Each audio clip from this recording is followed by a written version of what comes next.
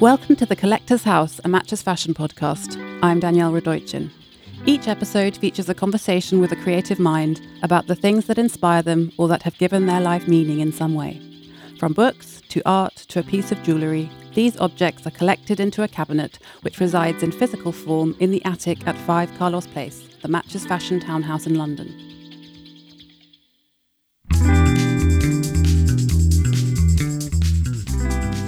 My guest on this episode is Neneh Cherry, the Swedish-born, West London-based musician who caused a stir in the 80s with her seminal album, Raw Like Sushi. Over tea at her home, we talked about her nomadic early years, dreaming about her inspirational mother, her post-punk feminist pals, and being part of the Buffalo style tribe, which she helped turn into a global pop culture phenomenon.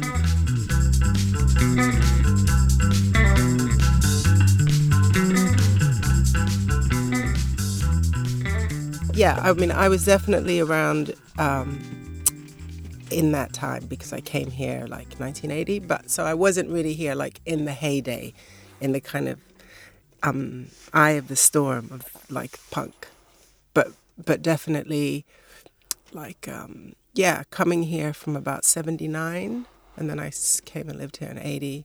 Yeah, so it was sort of post-punk, but so there was still kind of. There was that. I mean, you were singing with, you were hanging out with Viv Albertine and Ari, who you live with. Yep, and Tessa Pollitt, who lives around the corner. Who's still, my really great, close, family. Yeah. And I think that was actually one of the things that I put on my list of 5. Yeah. What is family? How that was really what I found here, in a way, when I came, just kind of very attracted and interested by the spirit of things that was going on here. So you say around the corner, we should probably say where we are. Well, we're in West London right now. So this is where you first came to from Sweden? Or had you been somewhere else? I grew up kind of born in Sweden, and I guess kind of predominantly like my family's home base, but we were like very much a kind of traveling unit, but it was definitely at my family home, which is still there in southern Sweden. We call it the mothership. So, it's that where, big home that I read about. Is that still? Yeah. Does your mum still? No, my mum's gone. Passed. My mum passed but the house 9 years ago. Still... But the house is still there, and it's very much the fuel that this is like where my family goes to reset. To That's incredible. You still go. Yeah, there. And it's just, I guess it's like, I mean, because I've moved around a lot, I think I adapt quite quickly, to living in a new place, and I figure out like where I am and what I need, and I kind of tend to find my feet quite quickly, and I'm quite motivated by like food. Where are the good food shops? Where's the market? Do you know what I mean? Yeah. So, but then it's also like a funny contradiction, because I think also when you've moved around a lot, you adapt quickly, but then you can also forever kind of sometimes feel like you're an outsider. And I think like in Sweden, that's the one place, the consistent place that's been there for the longest in my life. And one of the only places I feel like I kind of really come from. But like before I moved here, I'm not going to interrupt you anymore. I guess I had been spending a little bit more time in New York. That was all I was going to say. Do you dream in Swedish still, or in English? You know what? Question has been asked before. I don't know. Yeah. I think maybe like I dream more in English because I speak more English. And then occasionally, if I'm dreaming, like I think when I dream about my mother, I dream in Swedish. I don't know even when I'm thinking whether I'm really thinking in Swedish or English. But I think because English is the language that I use more, I've used it more to since living in Sweden again, like we were living there for 10 years, up until about 5 years ago, I reunited with Swedish. Like I learned how to speak it again, like on a deeper level. Do you know what I mean? Right, yeah. Because I moved away from there. I mean, I so young, like I living here, I didn't really have a lot of Swedish friends. You know, so I was only really speaking it with when I call up my mother or my Do you brother, feel a my connection siblings. with Swedish culture when you go back? I mean, I feel it's a funny thing because it's familiar to me. You know, it's part of my deep familiar.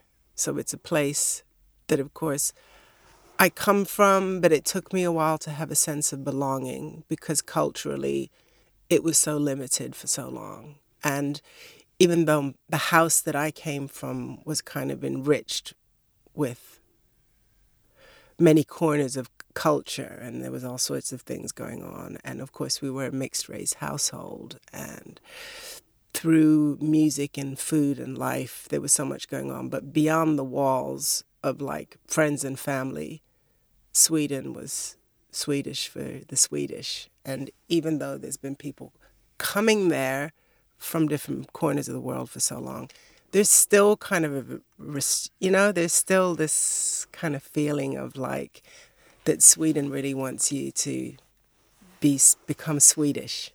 Right. And abide to Swedish culture as quickly as possible. Right. Everyone can Like go to school. assimilate, You know what I mean? You'll be fine, but just play by the rules. And I think actually it's really beautiful to see that, especially the younger generations who I guess are born and bred in Sweden, but also new arrivals are beginning to take, occupy some space, and make and noise, sound, say things. And actually, I guess it was at the end of last year. Where are we? Oh my God, it's all a blur. June. It just doesn't feel like June. Was it? No, it must have been the beginning of this year. I went to the Swedish Grammys and actually won a Grammy, which was funny. Hey. Did you have to accept in Sweden? Yeah. Yeah. But like most of the kids in there and people, men and women and people who were winning the little trophies, were coming from all corners of sort of cultural aspects. And that was like, made me feel so touched, moved, and it made me just think like, wow, my dad would have been so happy and my mother, to see what's going on now in music, specifically that point. But with regards to, do you mean seeing it diversity. More diversity in Sweden? Yeah. For people who might not know about the house that you've been talking about, do you want to explain what it was and how your mother and stepdad arrived at that space and what they wanted to do with it? I have to say that now, like, I really admire, what they were trying to and what they did create. Basically, we'd been living in Stockholm until I was 4 years old in the old town, and which was very old school. Like, we literally had a outdoor toilet in our apartment. Some old guy would come and empty it like every few. Like, I can't remember how often, I hope. And then, so basically that whole part of Stockholm was going through a kind of a renovation thing. So my parents or my mother decided not to really, get another lease. So we moved out, put all our stuff into storage, got in our bus. My dad was going to Turkey to do a project with James Baldwin, actually, and some other musicians he was working. So we drove there. So that's Don Cherry. Don Cherry, jazz musician and musician. We went to Turkey, and then I guess we came back, and then because we lived between Sweden and New York, I think we all went back to New York. And then my dad and my mother, I mean, they very much collaborated. My mother was an artist. And I guess a lot of their sort of ideas were about, more, wanting to do more with creative space. So kind of combining visual and sonic. You know, my mother was a visual artist, so she started making stage sets and stuff for my dad. And first, because she went to a kind of a great school in Stockholm called Beckmans, studying textiles. She first was sort of painting sets, and then she started making things in fabric. So she made these amazing tapestries. So they were definitely working together. My dad got a sort of a term at Dartmouth University as a music professor. And so we lived in Vermont for a while. And then they were kind of maybe thinking that we'd settle in the States. But, you know, the Vietnam War was going on. There were a lot of crazy things happening in the States politically. And I think they just decided to go back to Sweden. And so basically we all went back. My brother Eagle Eye was like 6, 8, I don't know, a few year. I'm not sure how old he was, but a year and a half or something. And they bought this, they traveled around for a bit, and then they found this old schoolhouse in southern Sweden, which had been just closed down for maybe 7 years or something. And I guess they were like, okay, this is great because we can bring up the family here. And there's space for us, you know, for the music, for my mother's art, to grow food, you know, to be independent, for people to come here also to spend time. And so I think we bought the house. My mother did a deal with the local guy who owned the sawmill, who had owned the schoolhouse then for like $4,000 or something. I remember sitting in this big parlor in this guy's house, back on this like really old school leather couch, and my mother was sitting at like a huge kind of dining table in this parlor, and he bought a bottle of like moonshine and put it on the table. And my mother like did a shot with him, and, you know, they did a handshake, and that was it. The Swedish way. This old school Swedish way, you know, because it's in a part of like northern southern Sweden, which is just like the flat bit before when you come from Copenhagen is like where all the kind of rich farmland is. And then you go up into about an hour or so north of Malmö, and it's very woodsy, the ground's full of rock. So it was always been very hard to, you know, to what's it called, to make, you know, to grow, to make the fields, you know, people would just, my granddad grew up in that area, and he just spent his childhood picking stones, basically. It's like kind of hardcore, but it was kind of you know, an interesting place because it was just like a bit kind of forgotten, you know. And so is it the same now? It's, I mean, it's like, you know, it's not like my mother used to say, it's kind of just nowhere. You know what I mean? It's not like a place that people go to really. Now you get like more holiday people from like sort of Germany and Holland who want to be in the forest, you know, but it's not like on the coast, you know, where there's like lots of the Stockholm trendies go and hang out there. Or there's lots of nice little groovy bakeries, and, you know, it's just kind of nowhere, but that's what makes it great. Yeah, so the household was, you know, it was quite a trip. Like my mother painted the whole house. I mean, when I think about it now, she was only 27 when we moved there, and I can't really believe it, you know? And still, the house is, I mean, a lot of the original painting that she did on the, you know, there was like a blue room and a yellow room, and you know, like lots of amazing detailed stuff along the... Amazing. Yeah. Did you dream about her a lot? I dream about her quite a lot, but like not every week or every month, you know, like every few months, but it's always very, yeah, I mean, it always affects me like really deeply. And sometimes it's just like really soothing and it makes me really happy. And other times it's kind of painful, or it's like I can see her, but I can't reach her, kind of thing. Yeah, yeah. You know, time heals, and it does heal in theory. But I kind of resent the distance.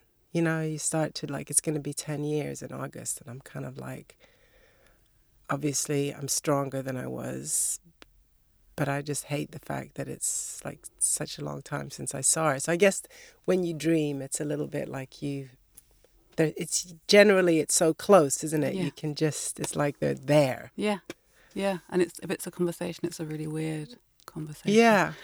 So if you were going to put something from your to represent your family as one of the things that you put into this cabinet, would it be a photograph, or would it be of everyone in your family, or how would you represent it? I think because of how the inner sanctum of the family was that I grew up in, we were always surrounded by a lot of other family. So I think we were always a very close family that made a lot of family. And I think that I have continued to be like that. I think I very much, it's the foundation of like kind of how I function, even with people that I'm working and collaborating with, or the band that I'm working with now.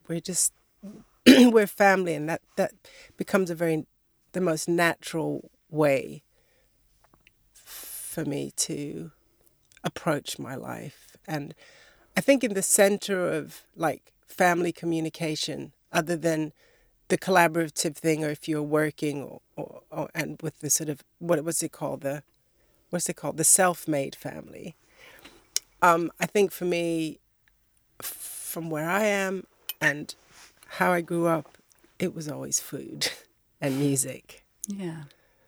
So, like when I was a kid, of course, because of my stepdad, being a musician, there was always people playing, or he would be playing the piano, or he played this African hunter's guitar called the duzunguni. He'd play that, or the flute, or he'd be playing with other musicians, or we would have records playing.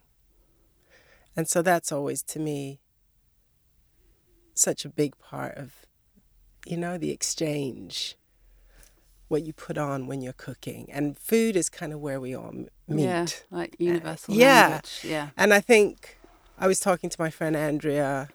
We did a little thing for the Face the other day, Andrea Oliver, who's one of my oldest friends. And we were talking about, like as soon as we met, we were kind of like, well, where have you been, She's a chef. And and we became family, and started cooking together. We've always done that. And, people would travel if they sometimes hear that we're cooking. Like one year for Thanksgiving, we were like, yeah, let's make a Thanksgiving dinner, And my brother was like, literally, my brother Eagle, I was like, I'm booking a ticket. Just for the food. Yeah. And so I guess what I was going to say is like, even for this Matches event that I'm doing, like for me, it was like, I don't want to just like play records and have some DJ and a few drinks and a few little canapes. Let's try and make it as much as we can. So you're doing like into something that we would make as a family, as how we do it. That's two separate events. You're doing the one at Somerset House with Andy, where you're cooking in the square, and it's part of the Get Up, Stand Up Now exhibition that's just opened there. Yes. Which is celebrating Black creativity. And then the Matches thing is something else that you're doing is it a party? It's or kind of a party, and I guess it's a launch Fashion thing. House in Mayfair. Yeah. Yes. Okay. It's kind of a party, but I guess I was just mentioning those two things because I think that I just kind of bring that thing with me kind of wherever I go. And that's the way that you feel at home? Or, it's kind of how, and makes sense. It's just kind of how we roll. Yeah, Do you know what I mean? That makes sense. Like some people go for a run wherever they go, don't they, as a way to get their bearings or to feel at home in an area. I suppose that's another way of connecting with an area. And I think that's just kind of, I think that's kind of how I've got through, the kind of idea of family is always it's not about in place. The center. Yeah. And so wherever you are, it's kind of like that's there. I have that with me. Right. And that's kind of what makes home, I guess. Just going back, I wanted to ask, you said that when you first moved to the UK and you were living with Ari, but also you were I think, did you live with, or you were singing with, or with X-ray specs? I never sang with X-ray specs, I love X-ray specs Did they? and I was just polystyrene. and polystyrene, and I was just. But when you were coming into contact with these women, I was just wondering if did it. They obviously had a certain kind of brash feminism or some sort of attitude. Did that rub off on you in any way? Did you already have some kind of feminism instilled in you from your mother, or did your attitude toward feminism change through meeting them at all? I grew up around some pretty spectacular women, you know, and the sound and the feel, because that's interesting, because the next one of the things on my list of 5 is women, actually. Okay. So we're doing good. good here. Good. And I think, you know, so I think I had that instilled in me, you know. My mother was a pretty amazing individual, you know. Not to say, you know, I mean, she also had what's the word am I trying to say? You know, she didn't always have the easiest time in her life, right? But that's life, you know. Life is real, and it takes you up and down. But and I think also I grew up around amazing women, and I listened to a lot of amazing women. Like when I think about, like when I was a kid, the kind of women that really like kind of appealed to me were sounds like Billie Holiday or Dinah Washington or Shaka Khan, or when I started listening to someone like Polystyrene or the Slits. Like I think I kind of started listening to those records before I actually met them, and it was the sound and the feeling and of their independence and like kind of hearing their strength. Minnie Riperton, you know.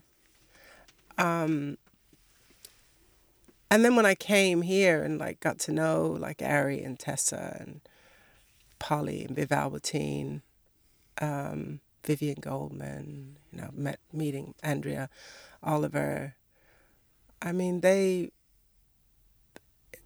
it's like we were really there for each other, you know. We had each other's backs. And of course, the women that were older than me, like their spirit and their insights, of course, had a huge impact on me. And I came here and I learned how to take up space. Yeah, that's a really Do you know what I mean? interesting way of And putting to it. be Yeah. allowed to feel like, yeah, it's okay to, it's not even the thing of asking like whether it's okay or not. It was just like, we're here. We're gonna do this. Not always knowing what that meant, and you know, but and of course, you know, like living with someone like Ari who had a very amazing mind, you know, and she was like a really, really creative person. And she was a complete one-off. I mean, I guess everyone is, but Ari was like, but then there were other sides to her where she'd like never boiled an egg kind of thing. Do you know what I mean? So I think that also like which when I talk to Tessa now, like she was like, wow, like when you started being around us, like you brought so much to us. And I had no idea really. But like the year before I came to live here, I'd been in Africa with my father in Sierra Leone for 3 or 4 months for the first time. My biological father. And, you know, that had really given me another level to like my identity, and really opened my eyes and like added to my being. You know, I really grew there and grounded actually. So so I guess I brought a lot of that spirit with me that I had learned, you know, found there.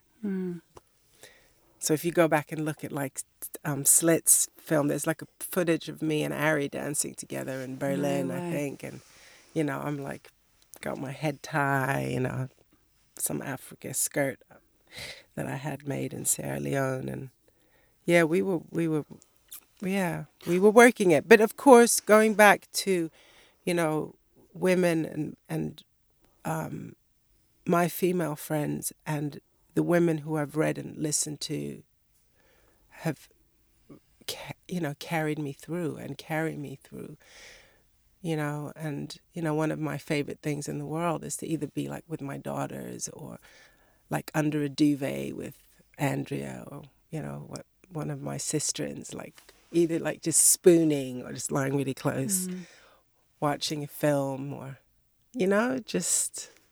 What do you think about the current cultural moment around Me Too?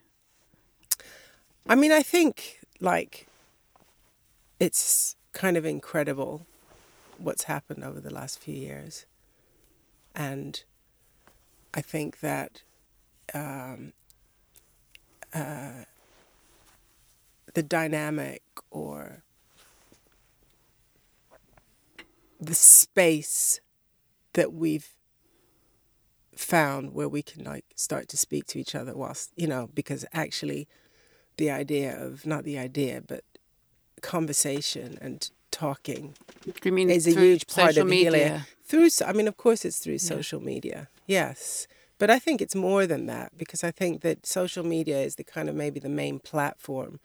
And that's the place where, you know, someone could be sitting in, you know, outer Siberia talking to someone who's in Utah, you know what I mean? Yeah. Or just the voices, we can hear each other's voices, like, directly. And I think that's really powerful. And as the mother and it of... has changed a lot, Yeah. actually, because, you know, it sort of meant that people have had to go like, oh shit, this is wrong, rather than, oh, what are these fucking bitches whining about? Yeah. Do you know what I mean? Yeah. And I think that is like, you know, because I think that we've all had things happen to us, you know, men and women. But, you know, I think for women, it's like, it's always been this kind of, you know, you're ashamed, you don't want to, you might talk to your friends about it, but you put things aside and you don't really take in how they affected you. You just, you know, pull your britches up, your socks, whatever, and you keep going. And then it was like, so it created a space where all of a sudden you started to go like, oh my God.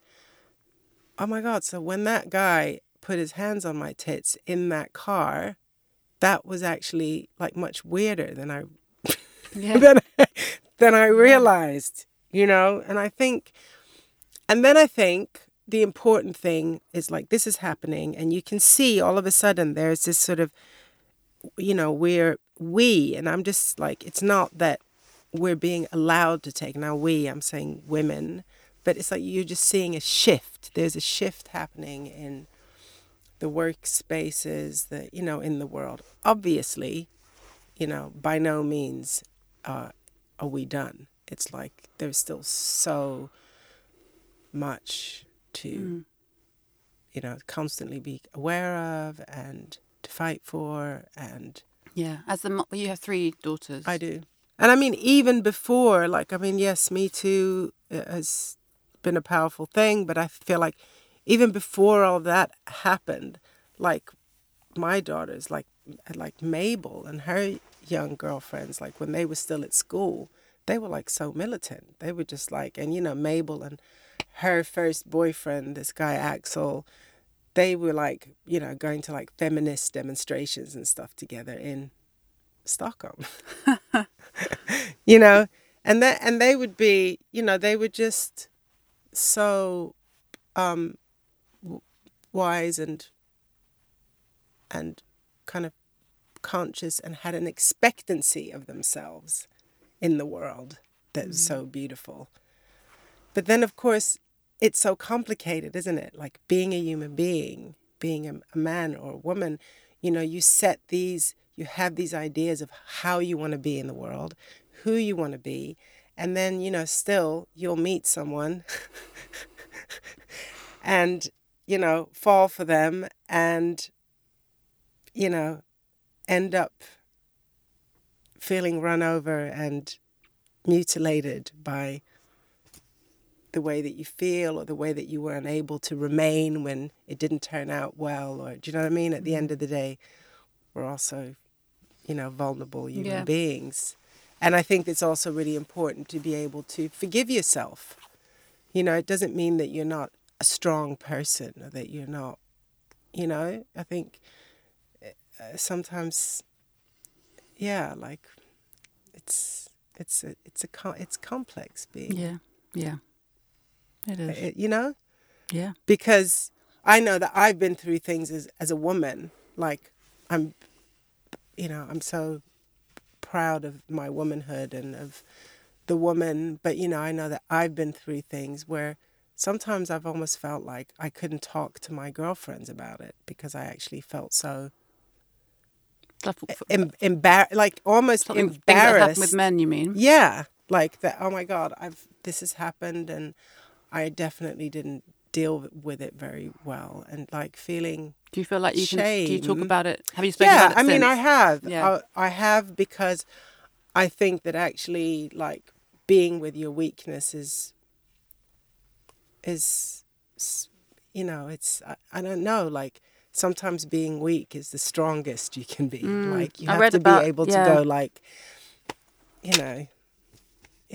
Yeah, I read about you talking about when you were promoting in New York, and you were saying how it was just the norm to sort of suck up to the radio station guys or the producers, and in an effort to get your music played, and it's something, and you kind of got fed up with it. No, I wasn't going to do it. I mean, I got very on a daily basis, like very exhausted. Just that thing of calling up, like, "Hi, this is you're going to talk to Pete. This will be like my radio promo guy. This is Pete. He's just had a kid. Like, talk to him about, just like really personal stuff. And it's like both parties know that you've like never met. It's like such crap. But then, on a deeper level, like being out and someone, and we don't need to go into who it was, saying like, if you just give these guys what they want, like they'll play your record. Sexual favors. Was that the insinuation? I'd say something like that. Yeah. I mean, I don't think it was a handshake. Yeah. Another kind of handshake. Another kind of handshake. Yeah. So, but I mean, like, but I think to go back to like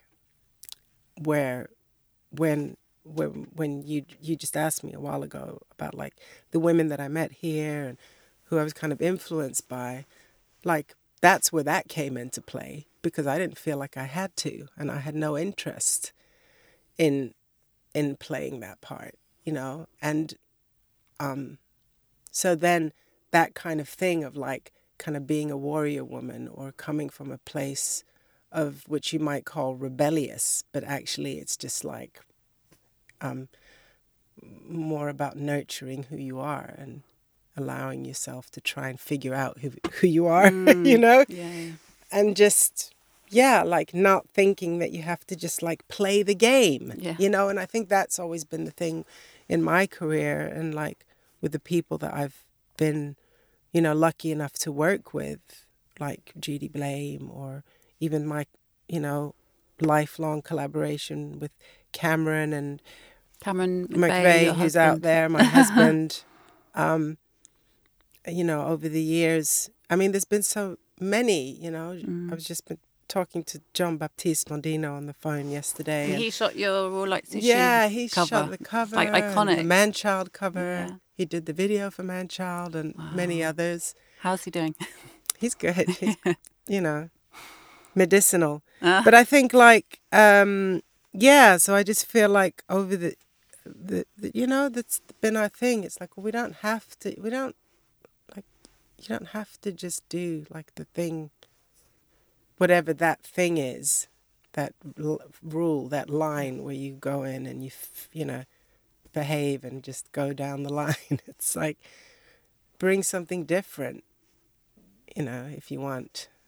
And I guess I've just always been kind of allergic to,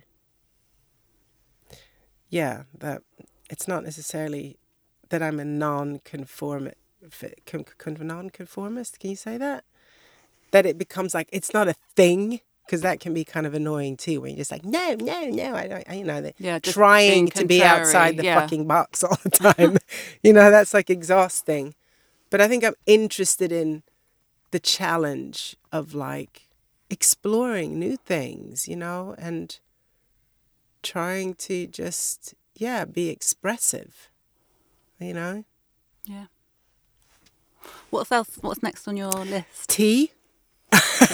You make a very good cup of tea. Oh, bless you. I love tea, and I feel like tea comes into all of the things that we've talked about, like family, food, spending time with people, spending time with yourself, which is also really important. Like having a cup of tea is like great. And I just drink more tea than anything else in the world nowadays. What tea are you drinking at the moment? I'm drinking turmeric tea. Literally, I pee all day. I drink tea all day. Do you drink coffee? Nope. I stopped drinking coffee about a year ago. I was never really like a devoted coffee drinker. Like, I love the smell of coffee. Cameron, my husband, was like a nut bag. If you didn't drink coffee in the morning, it was like, we were visiting my family in LA, and they live in like out in the hood, like Inglewood, kind of not too far from Compton. And there's not a lot of like baristas out there yet. So it was like, my auntie was like, oh, well, there's a Starbucks, over in wherever. And Cam was like, no, I can't drink Starbucks. I know he was really embarrassed too. But then, because he just felt like such a plonker. Yeah, do you know what I mean? yeah. Like so yuppie, white yuppie guy. I need But my flat white, I have to have my flat white. Yeah.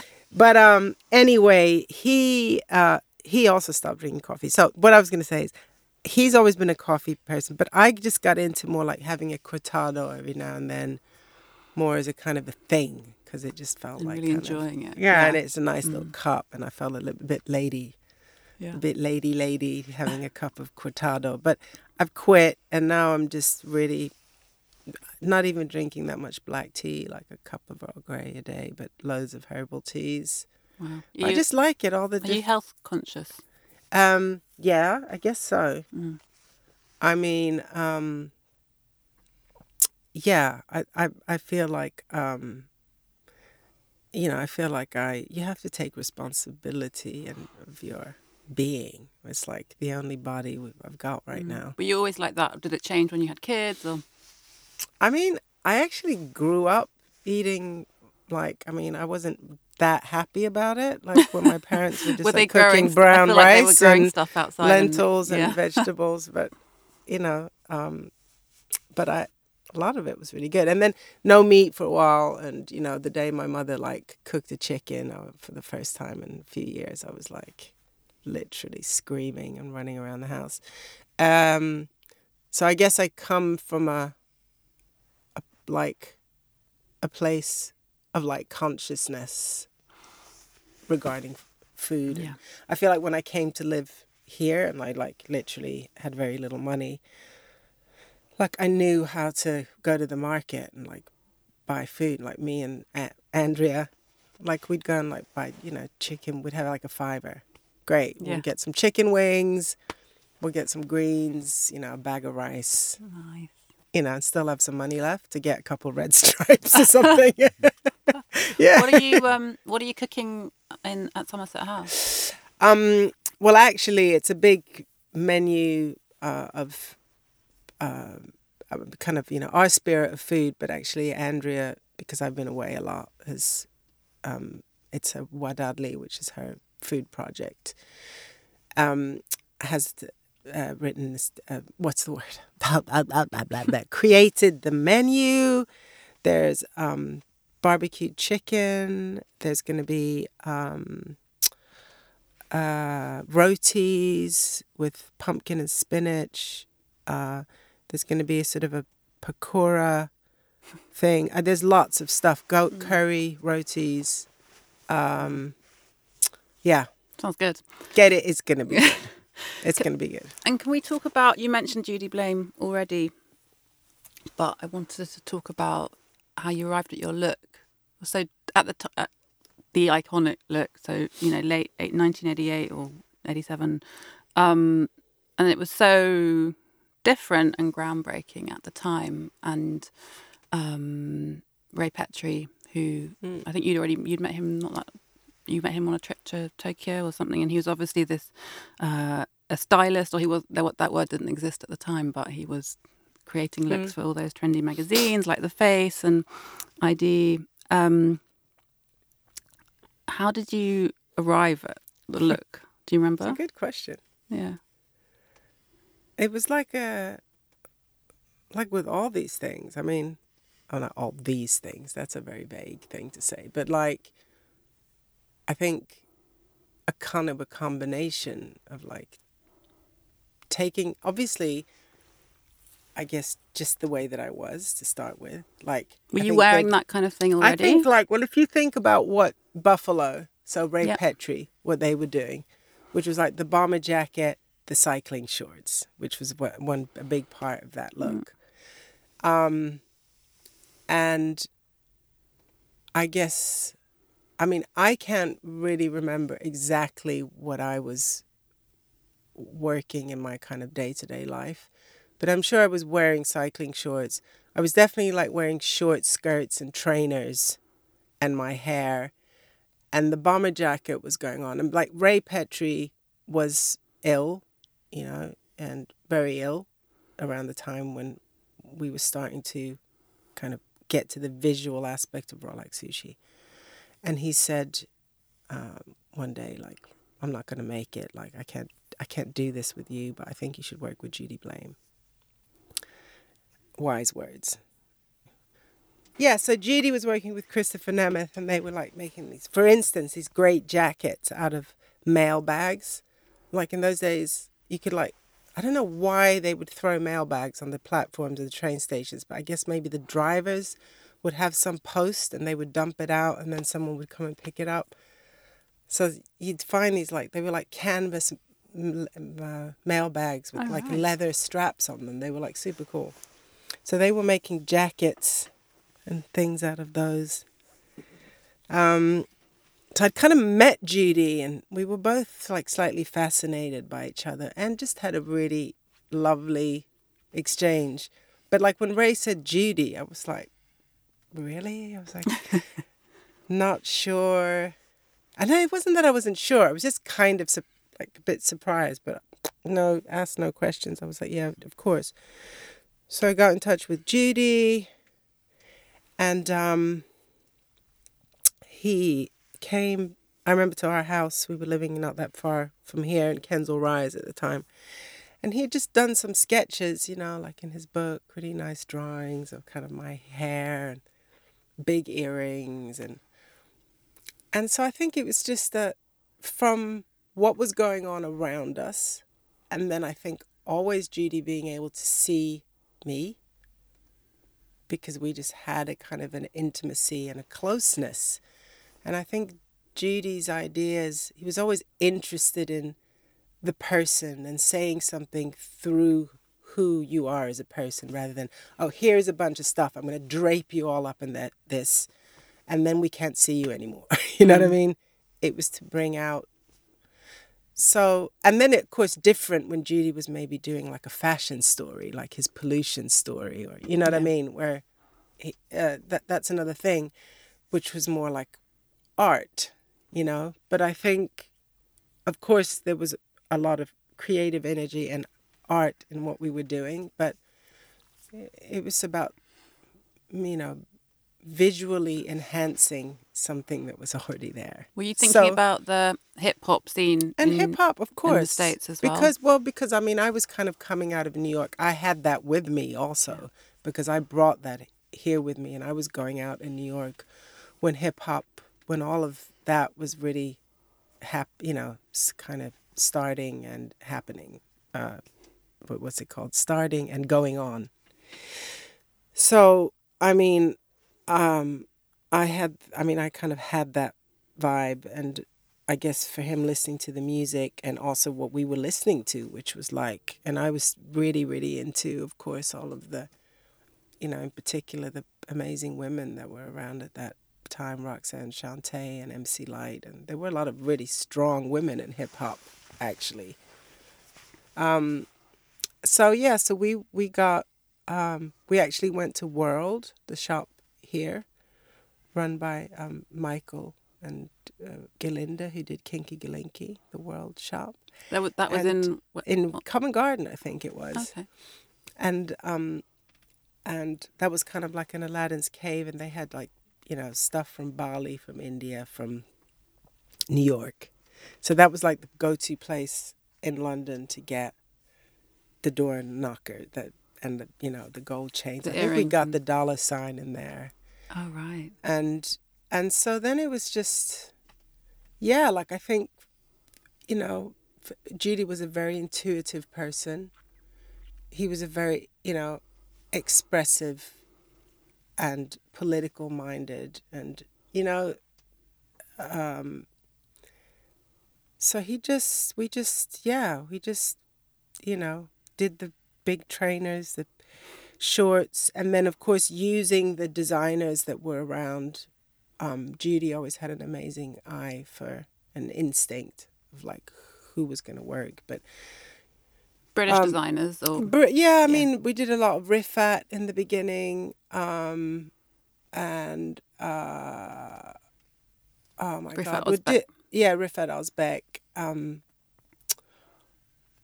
of course Azadin, Jean Paul Gaultier, but there were other people here that we were using.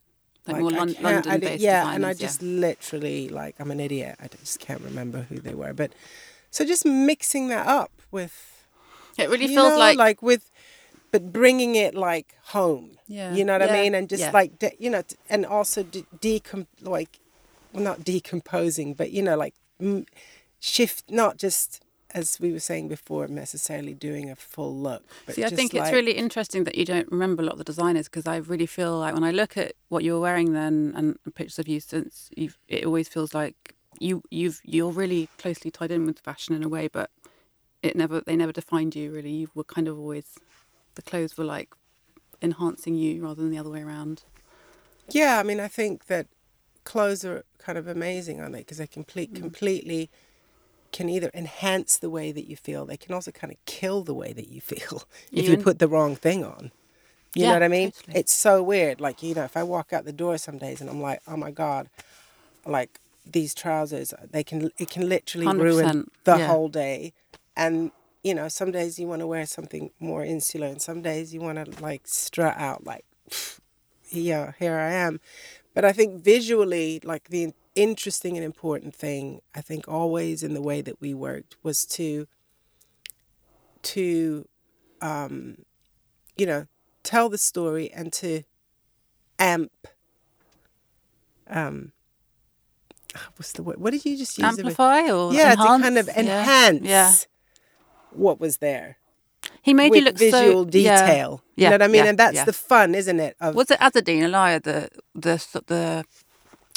the fitted stuff you were wearing? A lot of it was Like Sushi cover, was it? No, well, the stuff, the stuff for the cover of Raw Like Sushi, that's like classic, the kind of family, funny, GD, the way we were. So I was like, when we did the cover, what happened was we did a session with Mondino before we did the cover. So we did the picture, which I think ended up being the cover for Man-Child, which is like a profile with just my hair. And then we did some pictures for where we wrapped up some bandages, which was like Ray Petri used a lot of like imagery like that, like a boxer, and then he'd put a grey hat on, and Yeah. So we went buffalo and wrapped my hands, I guess also, which were a symbol of like kind of in a way survival, like fighting the fight or whatever. And then those pictures were like, all right, but not amazing. But we were like, maybe we should do that for a cover idea. So we went back to Paris, me, Judy, Cam, and Tyson, because by then I'd had the baby. And so the cover of Raw Like Sushi is like, basically me and Judy had gone to like Printemps, which is like Marks and Spencer's kind of, mid-range kind of department-y store, lower. Bought some bras. Found this nice little bra. The leggings were just my, like, fuck knows where they came from. So basically what I'm wearing on the cover is just what I'd been breastfeeding in. So I was just, had my bra, and then Mondino and, everyone was like, great. Had jewelry, bandages. Amazing. Makeup. So actually there is no wardrobe on the cover, really. Yeah. And then on the back, though, there's that little short suit. But, I'd have to, I'd have to go back and work out with some of those things. I mean, I know that I did wear someone like Rachel Auburn, who was making stuff.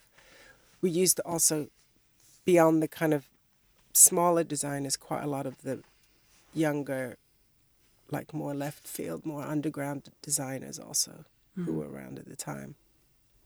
And then your other big famous moment at that time was when you performed Man-Child on Top of the Pops while pregnant and wearing Buffalo Stance. Was it Buffalo Stance? Yeah. Sorry, that's all right. That. And you were wearing those kind of clothes again, but we weren't making any concessions to being pregnant. You weren't trying to hide it. You were celebrating it. Yeah. And I mean, going back to what we were saying about, being a woman and the women I've known and the woman that I feel that I am, and the kind of space that I was interested in taking up in music, it felt completely good that I should stand there and not pretend like it wasn't going on, actually. And I know like All Saints did it since, but I was thinking about it yesterday and thinking it's quite weird because actually it's not something you see that much. I've seen that much since then. No, because I think women who are in the public eye when they're pregnant tend to not be photographed as much as they are when they're not pregnant. I mean, I'm sure that some women just like don't feel like being photographed, and I think that's fine. I mean, it doesn't necessarily mean that you're not doing it because, there's some overtone that you're unattractive or that you should go away. I think some people maybe just don't feel up to it. But I just feel like that it was important in a way to do it, to not, because I think I was just thinking about to not go away, to not hide, but to celebrate it and to feel like sensual and sexy and beautiful and sexy and kind of energized by what's happening. And I mean, you get tired and all those things, but I think like there's still it's still so terrible for women in a way. That's what I mean. In the whether you want to call it it's not just the media, it's like in the world there's just this constant noise around you of like how you should look, or do you think that's something that's got it's terrible? I think in some levels that it's I think in some ways maybe it is. Do you think social media's, when you see your daughters, do you think that social media's had a negative impact on that side of things?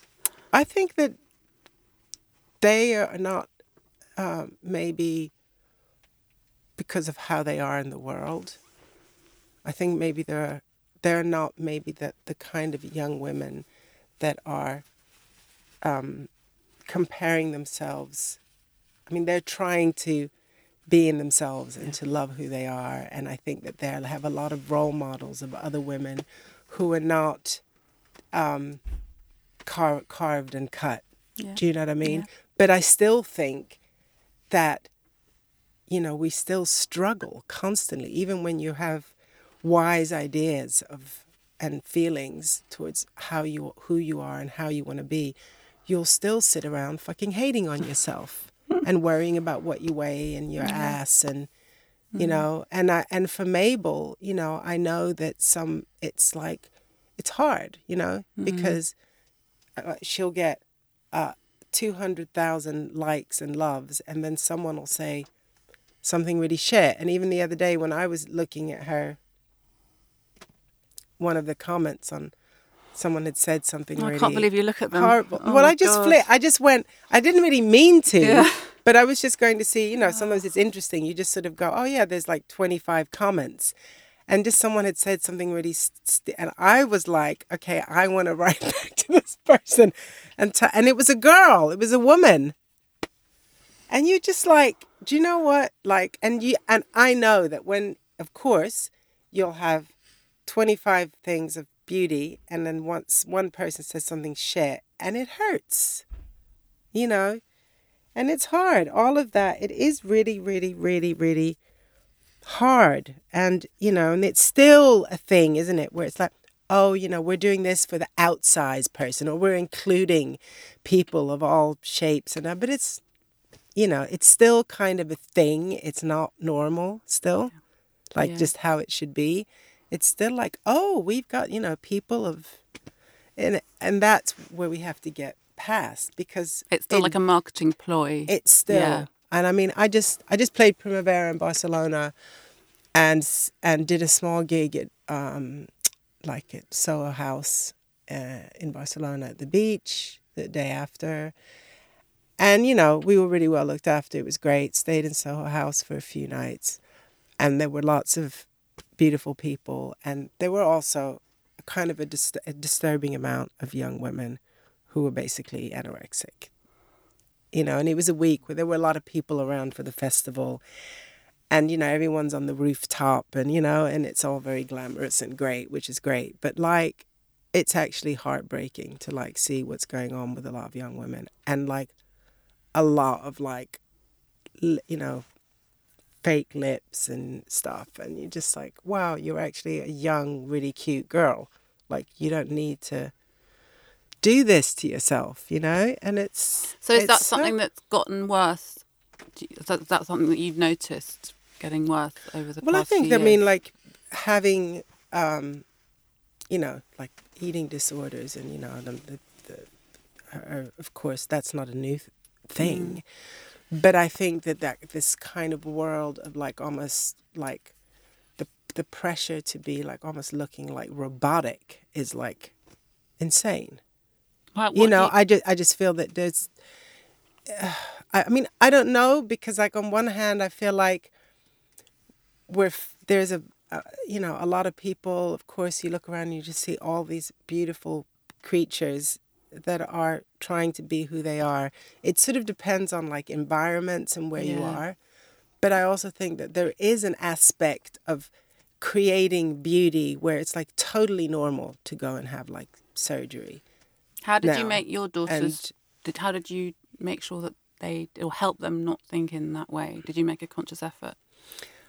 I mean, I've just always tried to nurture them to kind of, for them to be able to honor who they are, you know, and to hopefully learn to feel that they're good enough, you know, because that's something that we all battle with, isn't it? Like, should I be more? Should I be? And, you know, and all this information that you're taking in and having to digest all the time, which is like, you know, you should be doing this, you should be doing that. You're this age. Why haven't you got this? Why are you? So I guess just like trying to, you know, help them think for themselves, you know, like, and, you know, fair play. I'm not going to sit here and say that, like, you know, because if like you're really unhappy about something with your body, like to the point where it's like breaking you, then of course I wouldn't say like, you know, I think it's a complete criminal act if you really feel that you need to have something done. You know what I mean? It's not that, because I think that, but I think this that it's so throwaway, and that, you know, that maybe also because you're looking at the Kardashians and all these people who have spent, you know, millions of dollars on their bodies, that it's also like a kind of, that you're gonna find a gold solution, a golden nugget, a thing, you know, which is like happiness. I'll be like them, and, you know, and that's, yeah. And it's like, you know, it's, yeah. Yeah. Is there anything else on your list? Okay, family books. Okay, books. That's the last one. We've had Okay. music, tea, women, books. Books. Books. Love books. And yeah, I have traveled Were your through parents many a books. big readers? Yeah, particularly my mother was a huge reader. Did she encourage you to read? Yes. So when I dropped out of school, what was supposed to be temporarily, but ended up When being you were permanently. a teen, 14? Yeah. I was like maybe not too far off 15. My mother was like, okay, you know, fine, or not fine, but we were going to New York from Sweden. Take some time. You know, I'd been having a bit of a struggle, but you've got to read. You know, you've got to read these books. You're not just going to be like sitting around here, you know, doing nothing kind of thing. So she gave me books like 100 Years of Solitude or Giovanni's Room, James Baldwin, or Isaac Bashevis Singer. I can't remember which one. Crime and Punishment, I think. Books, like real serious books. And then I've just kept going, you know. And I think Fiction, mainly. mainly Yeah. I did have a period when I was actually quite young still, like when I read a lot of autobiographies like Lauren Bacall and kind of funny Hollywood kind of So good. Yeah, Montgomery Clift, Yeah. books like that. Martin Luther King, Malcolm X. But yeah, reading, I mean, it's been a very big part of, like, I've read a lot of women writers, female writers, and it was like and a lot of Black women. And I think it was a very big part of also like coming out of Sweden, you know, being in New York, but like also finding like my own womanhood and who I was and Other Black women, you mean? Yeah, like you know, like being in a world where that part of my being wasn't getting enough when I looked out and around me in the world that I was living in. So through those books, you know, I kind of learned so much and was so inspired and found also, you know, like a lot. There was a book called by a woman called Untusake Shange called Cypress, Sassafras, and Indigo. I guess like Alice Walker, actually. And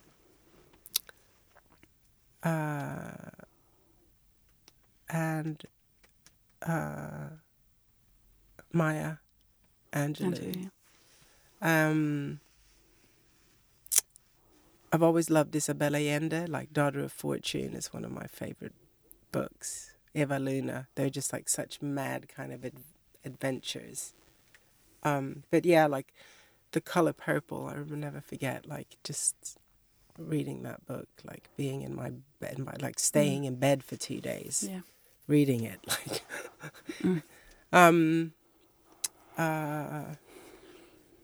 James Baldwin and I mean and just there's a whole world of books, but I was just sort of, that was just more like an era where I found so much like richness and I think identity through reading those female voices, you know. And I think Maya Angelou is like, I mean, I was watching her, there's a documentary about her on Netflix, and her voice and her resonance is like so powerful.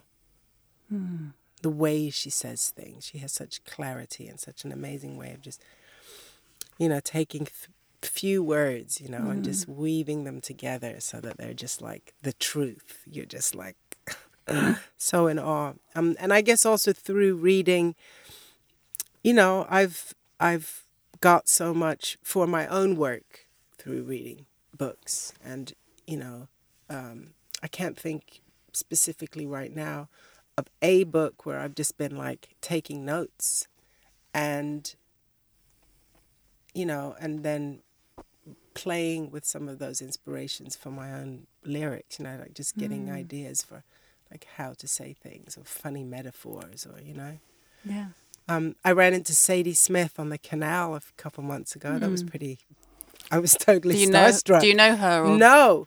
This amazing woman like jogged past me. I was walking. I was like, oh, she looked kind of familiar. She kind of smiled.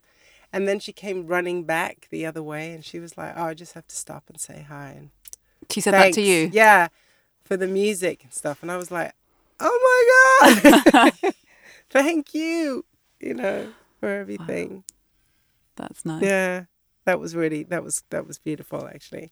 That's a nice place to end. Thanks so much, Neneh. Thank you. Great.